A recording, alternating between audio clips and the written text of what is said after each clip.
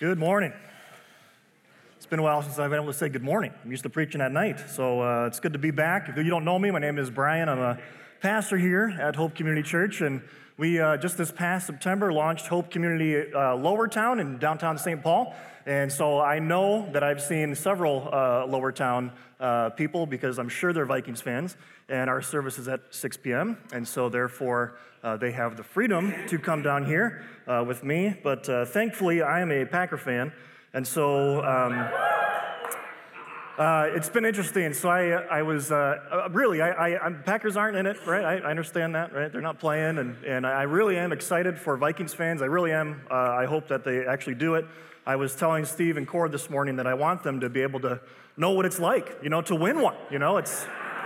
It's a great feeling. It really is, and so it'd be fun to share that a little bit. And I've got a lot of friends and family that are Vikings fans, and just it'd be kind of cool. But anyways, that's that. So I understand. If you haven't been there, don't worry about it, because come Super Bowl week, we're going to end up doing a lot of stuff over there in Lowertown. So you'll get a chance. Don't go tonight, or you're going to hear the same message again. So don't worry about that. And I do want to say thank you to the worship teams.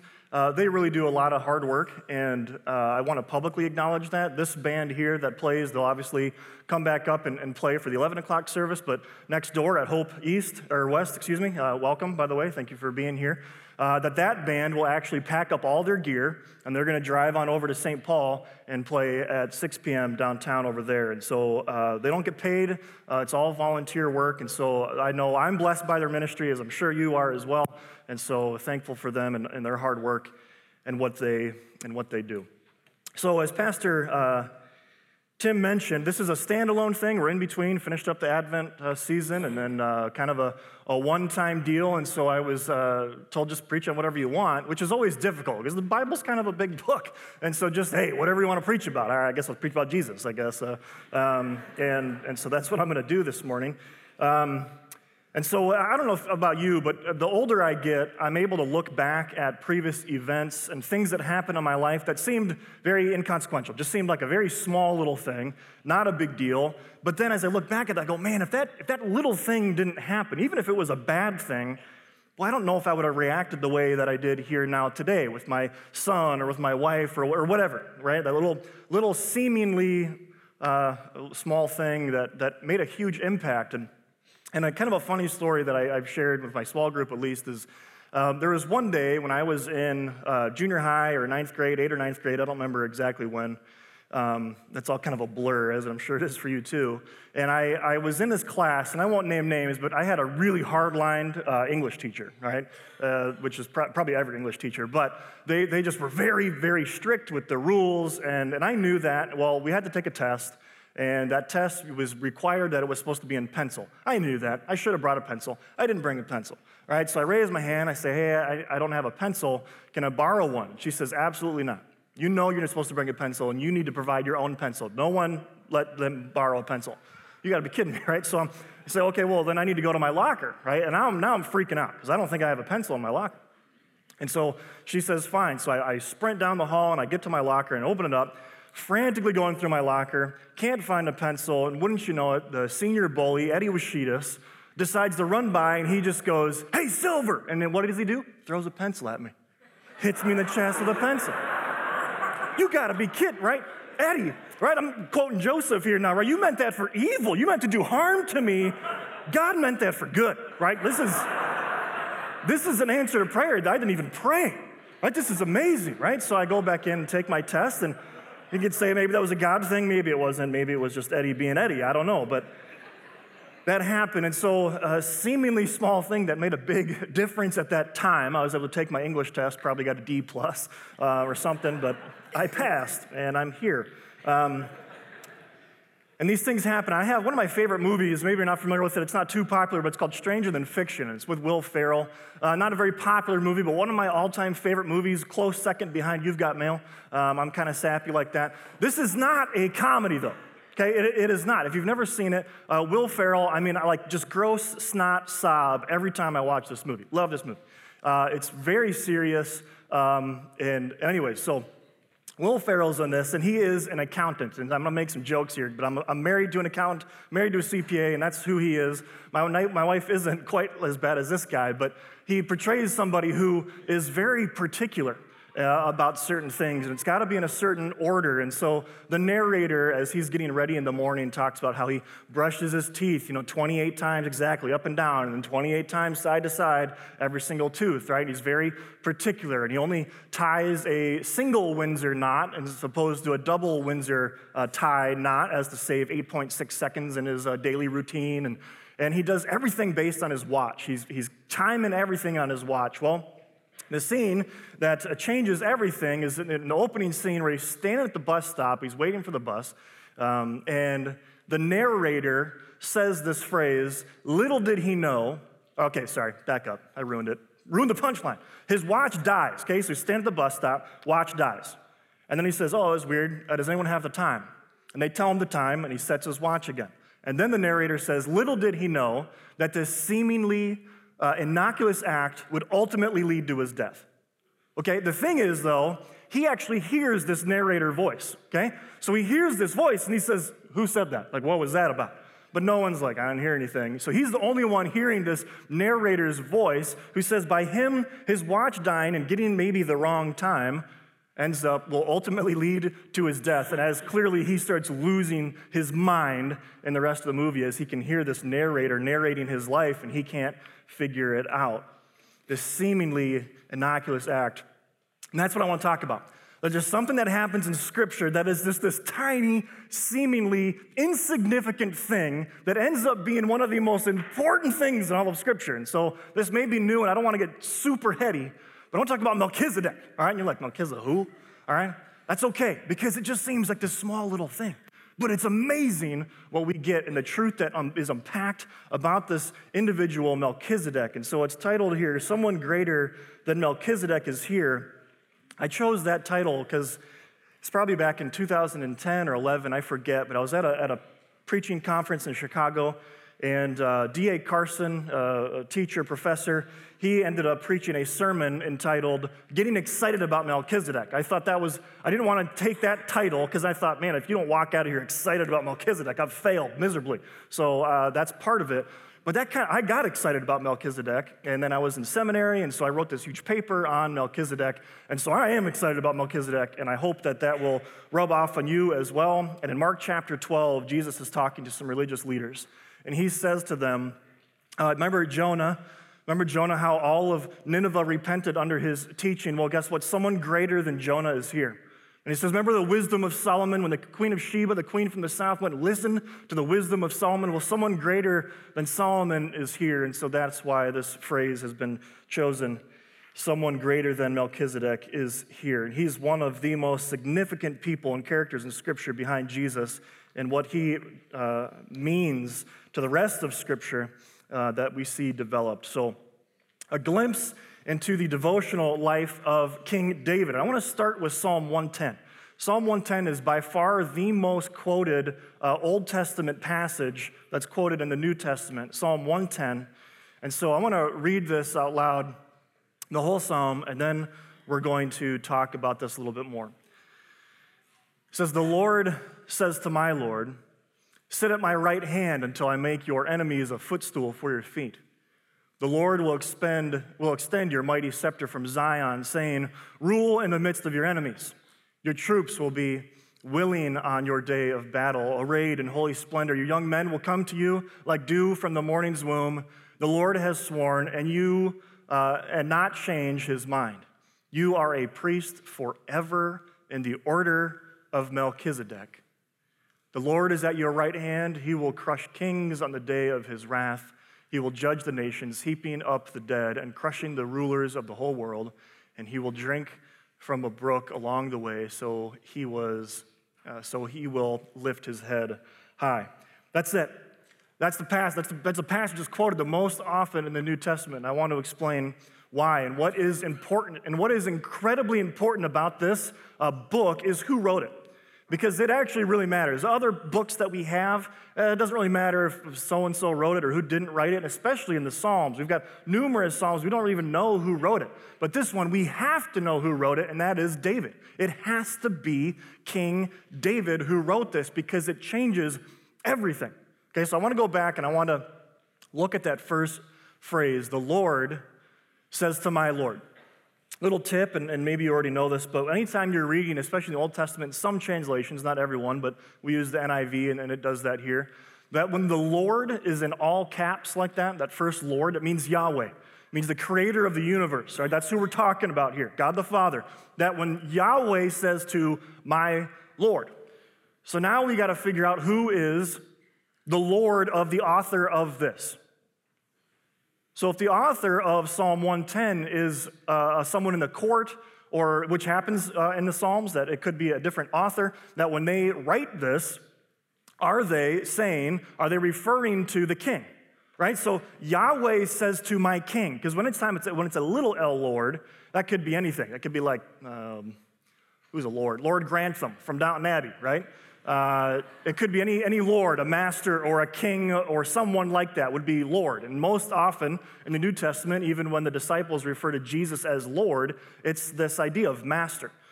Okay, so Yahweh says to my Lord. Well, the question is, and if this is King David, which I believe it is, and scholars do as well, that if this is King David who's writing this, who is the Lord of the king? The king doesn't have a Lord.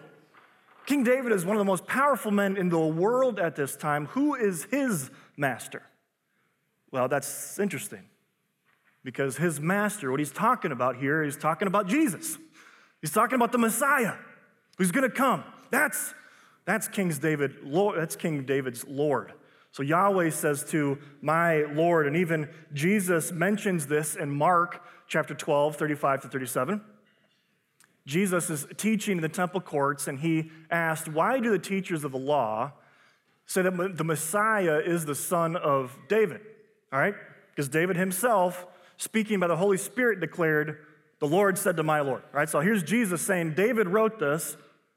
How can he have a superior if he's the king? The Lord said to my Lord, sit at my right hand until I put your enemies under your feet. David himself calls him Lord.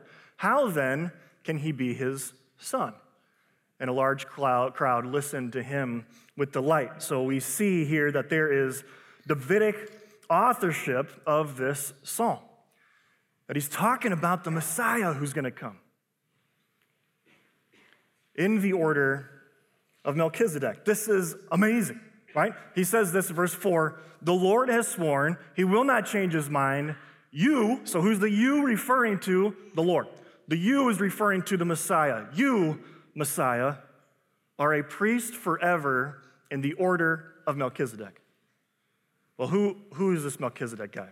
Let's go there and let's look at this seemingly innocuous act that happens back in Genesis chapter 14. I'm not going to do a ton of reading here. I'm just going to kind of paraphrase what's going on here in the passage. But in Genesis chapter 4, there's a huge battle going on. It even says 5 kings versus 4 kings. They've got all their armies, and they go down. They have this big battle. And Abram, who will later be changed to Abraham, this is before God makes his covenant with Abraham, he goes to Abram's son or nephew, Lot, is kidnapped. So Abram's nephew, Lot, is kidnapped in this battle. And so then we get to Genesis chapter 14, 13 through 24. And this is the story, and this is where we get to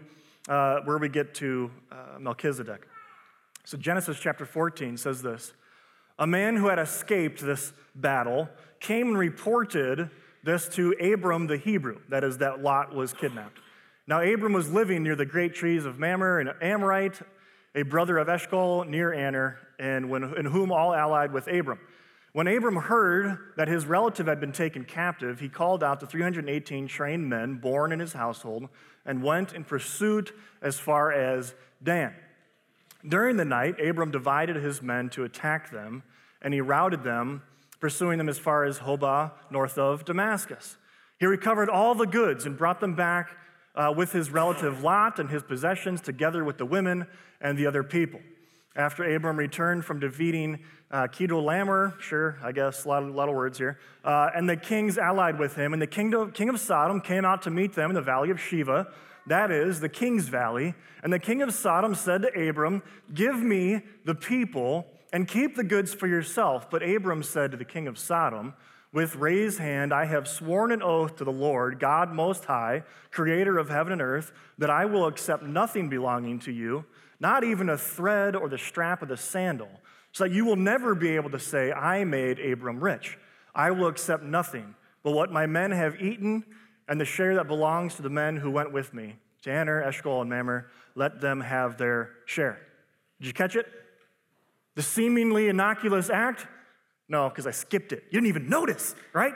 There's a couple verses in here. They don't even seem like they fit here. Let's read them. So again, going back to 17, Abraham returns, goes to the valley of Sheva, that is the king's valley, and this is what it says. Then Melchizedek, king of Salem, brought out bread and wine. He was a priest of the Most High God. And he blessed Abram, saying, "Blessed be Abram by God Most High, creator of heaven and earth, and praise be to God Most High, who delivered your enemies into your hand." And then Abram gave him a tenth of everything. And then it continues with the rest of the story. These three seemingly small verses that happened. And in here, Melchizedek, king of Salem, that's all we get. That's it. Genesis chapter 14. That's all we get about this character Melchizedek, but yet King David says about the Messiah, "You are a priest in the order of Melchizedek, and you will sit at the right hand of God." How does he get there? What is happening? What is going on about Melchizedek? And so who is this Melchizedek individual? When I was, this is probably about 8 or 9 years ago, I'm a young buck here, I was teaching at a school in Normal, Illinois called Calvary Baptist Academy, or Calvary Christian Academy, I don't remember, one of those, and Christian, CCA, Calvary Christian Academy, that's what it was. And I taught junior high Bible. So for 2 hours of my day, I would go into this Christian school that was part of our church, and I would teach 7th grade Bible and 8th grade Bible.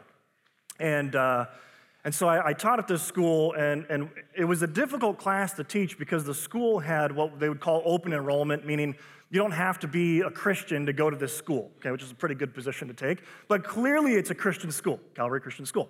And we teach Bible classes. But it was difficult because I had kids who had grown up in the church that were in there, and I also had kids, literally on my first day of class, I had a girl come up to me and say, "What is a Bible? Like, I don't even know, what is this about?" So it was a difficult class to teach, because I didn't want to send them home with homework, because I didn't want them to dread Bible class as much as they dreaded English class, right? So I was like, I was a good teacher. I didn't know homework ever, right? We're just going to make this easy peasy and teach you the Bible. And the only homework that I gave them was a semester-long 2-page paper. And that's all they had, right? It was just, I mean, it's junior high. They could have done more, but I just didn't want to put a lot of stress on them. Well, there was one girl, not this girl in this picture here, but there was one girl who came up to me after I had given this assignment, and she said, "I don't think I should have to do this assignment." I said, "Well, why is that?" She said, "Well, I already know everything about everyone in the Bible, and I think it would be a waste of my time." Oh, okay. All right. I said, "Well, how about you share your wealth of knowledge with the rest of us, and how about you write a 15-page paper on Melchizedek?" All right, so I told her. And she said, "Fine." I said, "All right. It's all you." So she left. She comes back the next day or the next weekend, whenever it was, and she comes up to me after class, and she says, "Can I write a 2-page page on Mary?" I was like, "Yeah, you can do that. You can do that." All right. So who is this Melchizedek guy, all right? Because she obviously didn't want to touch this, and this is all we hear about him. Then Melchizedek, king of Salem. And so the first thing that we read and what we understand about Melchizedek in this little short passage here is that he's a king. That he is a king of Salem, which is interesting. And if you've connected the dots and just thought about it, this is what later on will become Jerusalem, right? And so he is the king of Jerusalem. And it's not clear here, and if my study was correct, that the Sumerian word for city is Salem, and so it was just kind of a generic term, but this is clarified later on, and so One author says this: Melchizedek is connected with the city of Salem, traditionally identified as Jerusalem. Psalm 76:3 explicitly connects Salem with Jerusalem, that is Zion. This indicates that a Sumerian name was given to Jerusalem long before David appeared, possibly when Jerusalem was an outlying trading post of the Sumerians. So he is a king, but he's also a priest. He is a priest king. So we see this here. Melchizedek, king of Salem, brought out bread and wine. It's not necessarily symbolic. It doesn't have anything to do with communion or anything like that, just food and nourishment for the troops. And he says, but he was a priest of the Most High God. Now that's interesting. All right, because when we look back at Genesis chapter 14, we see this character, Melchizedek, as a king and priest, which later on, when the book of Leviticus is written, it strictly forbids any cross-pollination of kings doing anything priestly or any priest doing anything kingly. And yet the first king of Israel, King Saul, ends up doing that and loses his job, okay? So I want to read the story real quick. Saul remained at Gilgal. He's ready to go into war, go into battle. And when all the troops with him were quaking with fear, he waited 7 days, the time set by Samuel. Okay, so Samuel is the high priest. He's supposed to come and perform a sacrifice before the king leads his armies into battle. But Samuel did not come to Gilgal, and Saul's men began to scatter. So Saul said, bring me the burnt offering and the fellowship offering. And Saul offered up the burnt offering, and just as he finished making the offering, Samuel arrived. And Saul went out to greet him. What have you done? What'd you do? Right? Asked Samuel. And Saul replied, when I saw that the men were scattering and that you did not come at the set time, and the Philistines were assembling at Michmash, I thought now the Philistines would come down against me at Gilgal. So I have not sought the Lord's favor. So I felt compelled to offer the burnt offering. You have done a foolish thing, Samuel said. You have not kept the command of the Lord your God that the Lord your God gave you. If you had, he would have, this is what he's saying. If you wouldn't have done that, he would have established your kingdom over Israel for all time. We wouldn't even be talking about King David. We wouldn't be talking about Melchizedek. We'd be talking about King Saul. He would have established your kingdom over Israel for all time, but now your kingdom will not endure. The Lord has not sought out a man. The Lord has sought out a man after his own heart and appointed him ruler of his people because you have not kept the Lord's command. And that ends up being King David and his throne that will be established forever, the covenant that God makes with David. He doesn't do it with Saul because Saul broke the rules. It's very clear in the book of Leviticus. You cannot do this. And yet he does it, and he loses his throne, but yet we have, in Genesis chapter 14, a king who is a priest. And David says the Messiah will be in his priestly line. Interesting. The superiority of Melchizedek over Levi. Who is Levi? Levi is going to end up being the great-grandson of Abraham, Isaac, and Jacob. Now, Jacob's got 12 sons, 12 tribes of Israel, and one of them are dedicated to only having priests. They would perform all the priestly duties, and that was the tribe of Levi. And so thousands of years before Levi even comes around, hundreds of years before Levi comes around, we've got Melchizedek. And so the book of Hebrews gives us a little bit more insight into Melchizedek. And I don't have time this morning to go through all of Hebrews and what it says about him, but he says this in chapter 7, 9 through 10. One might even say that Levi, the great-grandson, who collects the tenth, paid the tenth through Abraham, okay? So in the book of Leviticus, right? In the book of Leviticus, they had to give a tenth. They had to give a tithe to the Levites because they didn't make money.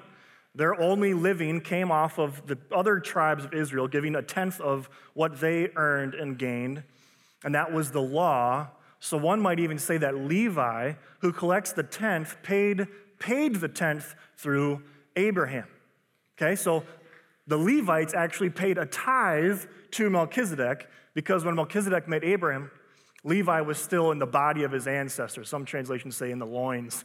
It's a funny word. Right, they hadn't been born yet. And so by that, this lineage that carries across all of this, the father of the nation of Israel ends up giving a tithe to this random individual, but it's hundreds of years later, before the law was even written. And so the superiority of Melchizedek over Levi, it's superior because it's universal. And this point right here, if you leave with nothing else, I hope that this is encouraging to you. Because this is Genesis chapter 14. This is very close to the beginning. Right? In the beginning, God created a couple other chapters. You got Melchizedek that shows up. This is before Israel is a nation. This is before God makes his covenant with his people. And you see, it's universal. It's superior to the Levites because the Levites only performed sacrifices for Israel, for the Jews. That if you wanted to be part of the camp, you had to become Jewish. Not so with Melchizedek. That before Jesus even came to the world, in Genesis chapter 14, what we see here is that God wants to redeem all peoples, all of them, from all nations. And we see that finished in Revelation chapter 22 when it says that the tree of life, right, and the leaves of that tree are for the healing of all nations.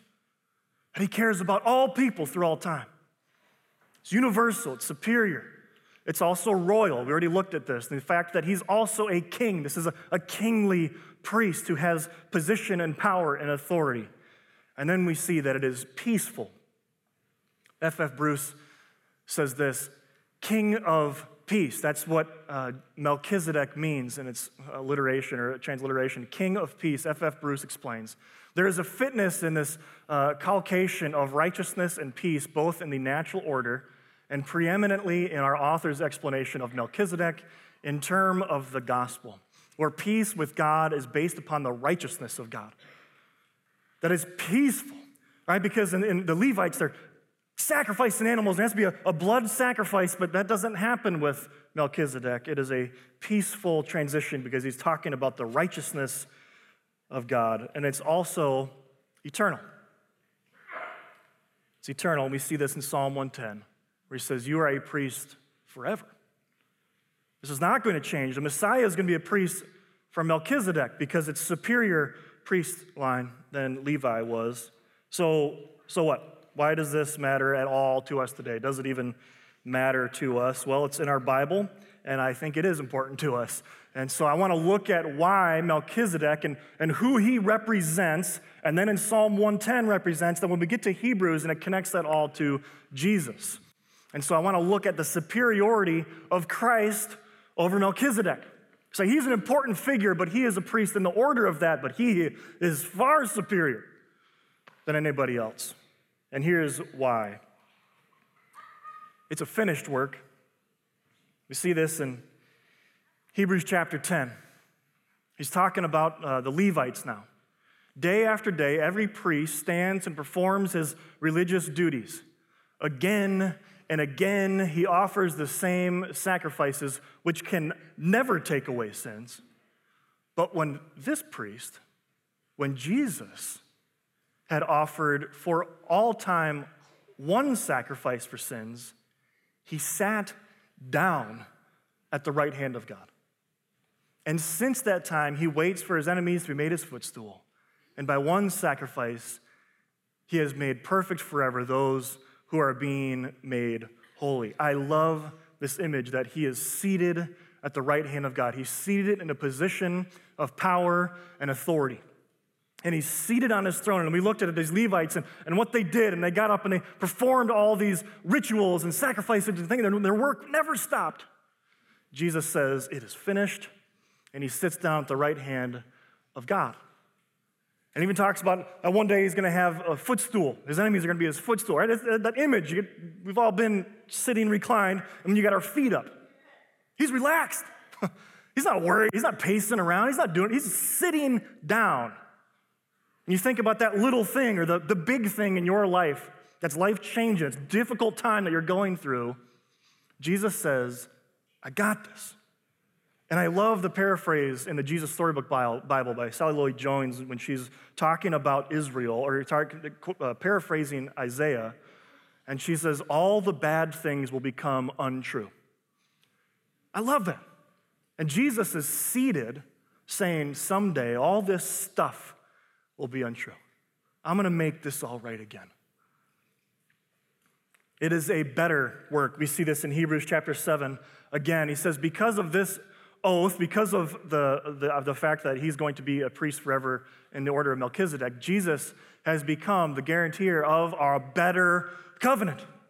This is a new covenant that I no longer have to perform these sacrifices. I no longer have to do those things. I can directly go to God in prayer because of Jesus. It's better.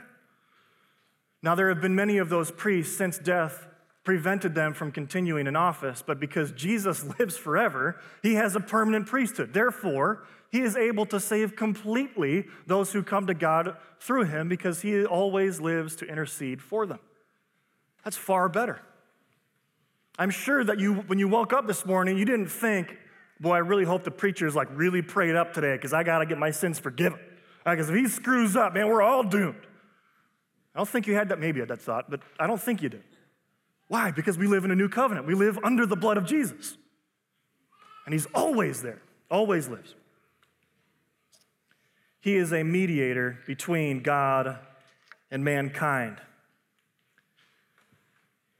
Therefore, brothers and sisters, since we have confidence to enter the most holy place, and I want to talk about this briefly. Going back, this is a picture of the tabernacle that they would have wandered with for 40 years in the wilderness, the Israelites, and later on built a temple that was very similar, just much larger than this. And they would carry this around, and so you can see kind of on the top side there, you've got the table for the showbread, and the bottom you've got the menorah, and then you've got the table of incense, the sacrifice of incense there, in front of that curtain that's kind of cut away. But that curtain was this 7-inch thick giant curtain that would have been hung and only one time a year. So they carried this thing around for 40 years, and a high priest only went in that room 40 times.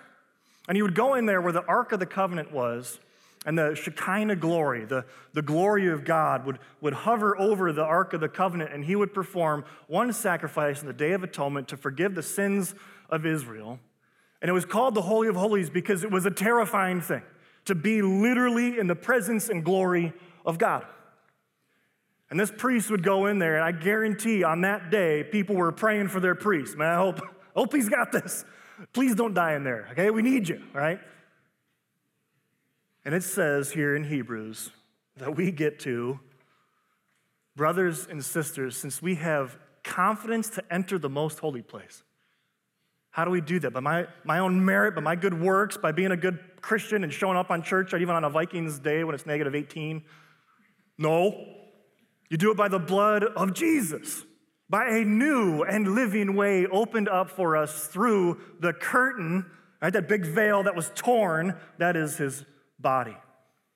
The first thing that tears in that day when Jesus dies, he says it is finished, and he gives up the ghost, and what happens? The veil of the temple was torn in two. That's that covering that goes in between the most holy place and the Holy of Holies. We can now boldly go in there because of Jesus. And since we have a great priest over the house of God, let us draw near to God with a sincere heart, with the full assurance that faith brings, having our hearts sprinkled to cleanse us from a guilty conscience. Again, going back, he's making a reference back to the book of Leviticus, that when someone was clean, let's say they had leprosy or some skin disease, and then they would get healed or just their body would get better, they would have to go to the priest, and the priest would take hyssop, and he would say, be clean, be clean, be clean. And they would get to run around, and finally, being brought back into the camp, we're cleansed and cleaned. And he's saying that's what happened to each and every one of us in the new covenant under Jesus as priest, that we have sprinkled to cleanse us from a guilty conscience, and having our bodies washed with pure water, let us hold unswervingly to the hope we profess, for he who promised is faithful. So in closing, I want to talk about these gospel applications.